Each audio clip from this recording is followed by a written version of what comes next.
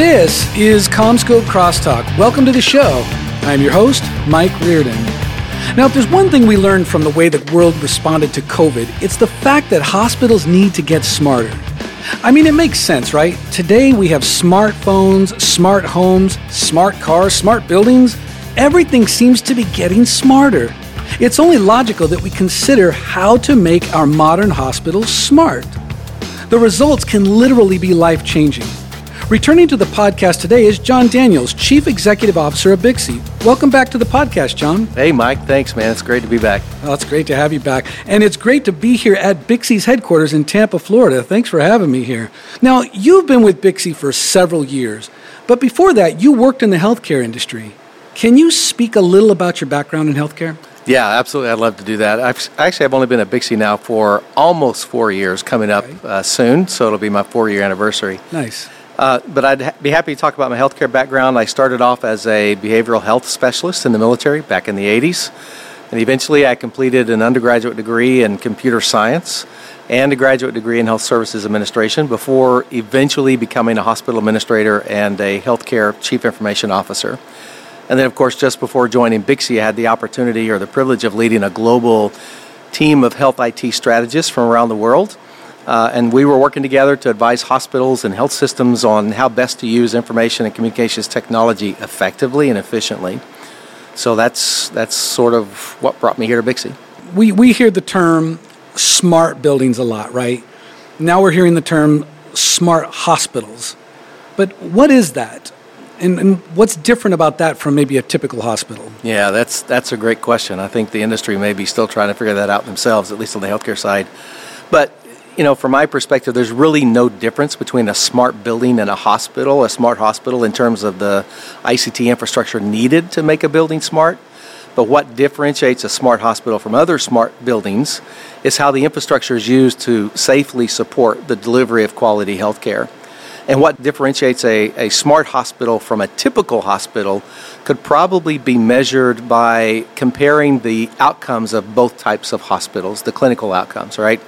So from my experience working with hospitals and health systems around the world, I can say that the outcomes of smart hospitals are generally better. For example, I've seen many case studies that demonstrate this specifically, including one particular case study that showed how a children's hospital was able to completely eliminate sepsis infections over a 12-month reporting period after implementing an IT solution that helped streamline their processes and helped provide an early warning system for the physicians that allowed them to be able to intervene before the situation with the child became life-threatening, right? Suffice it to say that any hospital or any other building or facility where healthcare is delivered can become a smart building if they implement ICT correctly. Interesting. So what are the operational differences then? Yeah, so like any other building, hospitals rely on data, voice, and other connected technologies and systems to operate. However, the convergence of a lot of these technologies continues to increase the demand and need for well-designed systems and adequate space to accommodate them, as we talk about in the BICSI's TDMM, but to do so without encroaching on prime patient care space. So smart buildings and smart hospitals leverage similar technology that are intended to improve efficiency, safety, functionality, but their operational differences in terms of ICT revolve around the specific needs and applications. In addition to building systems such as heating and cooling and plumbing, electrical, fire alarm and fire suppression systems, and of course phone and data communications, hospitals also need medical gas systems, security systems, noise control systems, and many other specialized medical technology systems. So designing, integrating, and implementing these specialized systems can be incredibly complex and certainly demands careful planning, compliance with stringent regulations, and certainly adherence to healthcare-specific guidelines that are focused on ensuring patient safety, infection control, and the efficient delivery of healthcare. So just to give you a few examples, smart hospitals they heavily rely on various medical systems, such as electronic health records, or EHRs, right? They also rely on medical imaging devices, patient monitoring systems, and a lot of specialized equipment like smart beds and wearable monitors and infusion pumps and patient tracking sensors and other specialized communication systems specifically for nurses like the nurse call systems, real-time location services or RTLS to help track staff and certainly equipment in the hospital, and then for communication platforms that they use for emergency response management. Other examples include some telemedicine and remote care solutions for online visits or for monitoring patients at home. In essence, while both smart buildings and smart hospitals use ICT for automation, monitoring, and efficiency, smart hospitals have more specialized and stringent requirements due to the critical nature of the healthcare services and of course, the need to prioritize patient care, privacy, and regulatory compliance. I hear the term integrated healthcare, right? We hear that a lot these days. What's the difference between a smart hospital and integrative healthcare? So that's another great question. Integrated healthcare and smart hospitals are related concepts in the realm of modern healthcare, but they focus on different aspects of healthcare delivery and technology. So integrated healthcare is a broader concept that refers to a coordinated and comprehensive approach to healthcare delivery. So it involves bringing together various healthcare providers and facilities and different services to ensure that the patients receive seamless and continuous care across many different care settings and in different stages of their health journey, right? So integrated healthcare focuses more on collaboration with information sharing among the caregivers with an emphasis on the continuity of care, which I mentioned, right? So smart hospitals, on the other hand, they leverage advanced technologies, data, connectivity to help providers deliver that care with improved efficiency, effectiveness, and patient experience within a hospital setting. So smart hospitals can be part of an integrated healthcare model because of the vital role that ICT can play in the model. And then the ICT infrastructure serves as the backbone of an integrated healthcare model because it facilitates that seamless communication and information sharing and exchange among all of the healthcare providers that are operating in that integrated healthcare model. So imagine a scenario where ICT-enabled systems seamlessly connect primary care physicians, specialists, mental health professionals, providing them with a holistic view of a patient's health, leading to precise diagnoses and tailored treatment plans. And then the technologies that go into a smart hospital help pull that together and allow that information sharing to take place. Well, what about the advances in telehealth, right? So remote health operations and procedures, what about that? Yeah, so telemedicine is a great tool that's available to smart hospitals and other providers in an integrated healthcare model. Advances in telehealth and remote healthcare have actually revolutionized the medical landscape, offering unprecedented accessibility, efficiency, and certainly personalized care. Telehealth technologies have enabled real-time virtual consultations between patients and the healthcare providers. They help facilitate diagnosis, treatment, and monitoring of various conditions from the comfort of the patient's home, if you will. And I've personally used a telemedicine visit myself a few times, especially during the pandemic. I even bought and used a home otoscope because I had ear pain or what have you. So I used the otoscope and allowed the remote doctor to virtually see in my ear to see whether or not I had an infection in my eardrum or not. And it actually turned out really well. I didn't have to go to the doctor, right? So at least in person. That's great. So there are other examples of remote patient monitoring devices, wearable sensors, and other IoT-enabled tools that collect real-time health data. So these technologies empower physicians to remotely track patients, track their vital signs, track their health status. I've even visited a hospital, in fact, in China, where they had devices that were across the room. And with the patient sitting in a chair, that device was able to monitor the patient's vital signs, their blood pressure, their temperature, and others, and then sending that data back to the physician at the hospital and adding that to the patient's electronic medical record, all in the comfort of the patient's home, right? So that's pretty cool. That's fantastic. These technologies, though, they really do empower physicians to remotely track patients vital signs and that sort of thing. So overall, these advancements have not only expanded access to healthcare, they've actually, especially in remote areas, right, where it may be hard to get to a doctor, and in some of those underserved areas. But they've also enhanced operational efficiency. They've reduced healthcare costs. They've improved patient outcomes by fostering this continuous proactive care approach beyond the traditional clinical settings that we're used to, going to the doctor's office or going to a hospital. Interesting. And you're in a really unique situation yourself, because not only do you have the visibility of the ICT industry in your role, but your background in healthcare.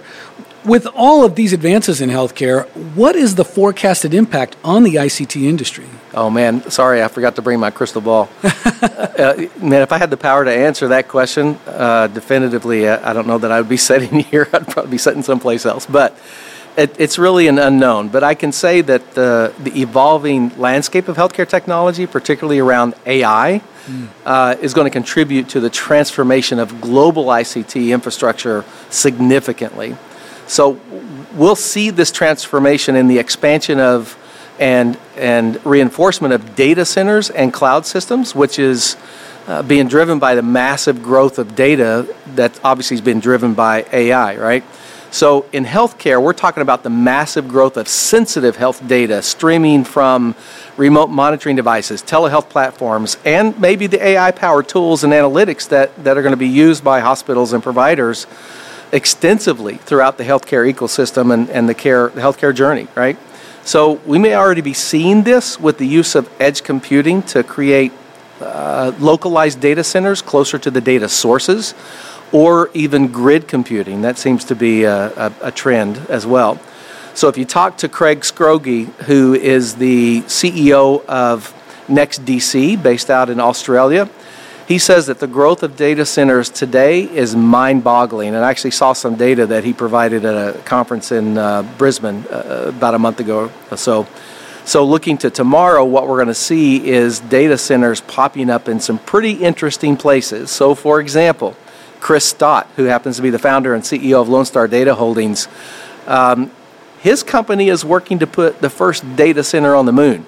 So, and I think it'll probably happen much sooner than we think. Wow. So this transformation in the data center space, I think is going to require a robust network communications infrastructure, which is driving the expansion and optimization of things, of technology like 5G, and we'll probably see 6G and other Gs coming out maybe quicker than expected. But they're driving the optimization of those capabilities to ensure high-speed, low-latency connectivity that will be critical for remote healthcare delivery and operations. And of course, we can't talk about the exponential growth of data without mentioning cybersecurity, especially in healthcare.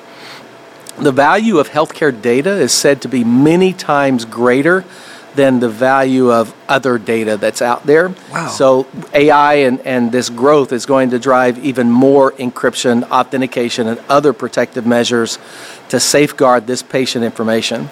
And then finally, I'd say that the ICT infrastructure in healthcare will have to adjust to the proliferation of all these IoT devices that are being, that we're seeing. They're going to have to focus on building a scalable network environment that allows these devices to connect effortlessly and certainly be able to work together so we can achieve that integrated healthcare model, right? And that's one of the most common issues that I've seen over the past 30 years, working with hospitals and health systems around the world, is the lack of a robust, scalable network architecture that would support the proliferation of all these new technologies that are being plugged into the network. And as you can imagine, this creates a lot of challenges for the clinicians trying to take care of patients. So look, the healthcare industry they're going to have to prioritize seamless connectivity or interoperability, which is an ongoing challenge for them, and to ensure that the network can support reliable and secure data sharing communications between those devices without any interruptions or complications or any of that. So I'd say scalability and flexibility are going to be critically important to the transformation of healthcare using information and communications technology. So BICSI is not just focused on the ICT industry, but focused on the development of the people behind the ICT industry. Yep. How might all of this impact affect the people that are in this industry, not just the people that are there now, but future ICT professionals? Yeah, so that's another great question, and you're right. We do focus on the development of the professionals that are working in the industry. I'm sure you've heard someone say, maybe you've heard me say it, but I like to be a lifelong learner. I'm always trying to learn something new and learn something new about the technology and the stuff I've been learning about AI, and most recently Q-Star, which what I'm understanding has evolved from Q-Learning as it relates to the development of artificial generative intelligence, which is sort of the next step that people seem to be worried about, right? So being a lifelong learner is really important. You want to be able to continue to approach your career with the idea that you want to keep learning new things, following the new trends, and approaching your career from a lifelong learning perspective. Why? Because the industry is going to continue to evolve. Innovation isn't going to stop and wait for us to catch up. So I suspect that new technologies are going to drive new types of jobs in our industry as well. And again, talking about AI, that's a great example where we're seeing this happen, right? So we're already seeing many new jobs being created that did not exist just 2 years ago, right? So like deep learning engineers, AI chatbot developers, prompt engineers, and data annotators, and stable diffusion and DALL-E artists, open AI codec specialists, and the list goes on. So these are jobs that didn't exist a couple of years ago. And recently I read that the World Economic Forum predicts that 97 million new jobs are going to be created by 2025. That's only a couple of years from now, man. That's crazy. So, and that's all because of AI, right? So think about what that might mean for ICT professionals, right? So there's many BICSI RCDDs out there around the world, and I wonder, do you think AI is going to change how they design network architectures in the future? I would think so. I'm sure there's tools that are being developed to help them with that design process, right? Mm-hmm. So, if we look 5 years out, I like to think, how will RCDDs use AI to help them design their projects? How will AI tools be used and even robots, used to help installers install copper and fiber cable plants, right? How will AI tools help ICT project managers keep projects within scope and on time and within, budget or below budget, better than budget, right? And if folks are worried about being replaced by AI, then why not start upskilling yourself now or even your employees so that you'll be ready to take on a new role perhaps, or even help develop and implement the AI systems that BICSI RCDDs and DCDCs and OSPs and RTPMs and all the installers out there are going to need, Sure. And so these are the things that I'm thinking about, especially in terms of BICSI's ability to help ICT professionals around the world to thrive before, during, and after this incredible transformation that's happening. So how do you see BICSI's influence evolving in this particular space? Yeah, I'm going to go back to the same advice that I gave just a few minutes ago about how ICT professionals should be willing to continue learning new things and have that sort of that lifelong learning mindset, right? So BICSI has to remain focused on its mission, which I've mentioned a couple of minutes ago, what our mission was, right, to advance the ICT profession. This advice can also apply to BICSI as an organization as well, right? So this great organization needs to adapt and be willing to change and evolve and transform just as technology is doing all around us. So BICSI can't be a relevant influence if it's not changing with the times, and that's exactly what we're doing now. I can say that we've had lots of internal conversations with our board and among staff about how to do this quickly, effectively, and efficiently, again, while maintaining our laser-eyed focus on our mission. Hasn't been easy, but while we've had some resistance and distraction from a few folks, we're making extraordinary progress. And for example, we held our first board elections this year under a new and transformative governance structure, and so our new 2024 board directors are strategic-minded. They're ICT professional leaders who were elected entirely on the demonstrated skills and competencies. So I'm excited to see that our new board is now poised to help guide BICSI through this organizational transformation so that we can do what we're here to do. That's great. John, this has been another great conversation. thank you so much for making the time to do this with me. I really appreciate it. Yeah, thank you, Mike. I appreciate the opportunity. And I certainly appreciate CommScope for allowing you to spend some time with us and help us tell BICSI's story and get the word out that, we're here to stay and we're going to grow and evolve, and we're going to help them as well. So thanks for the opportunity to have that conversation. No, absolutely. And thank all of you for joining us. For more information, go to BICSI's Hospital Standards at bicsi.org/standards. Send comments and questions about this podcast to CommScope Crosstalk at commscope.com. My name is Mike Reardon, and this has been CommScope Crosstalk.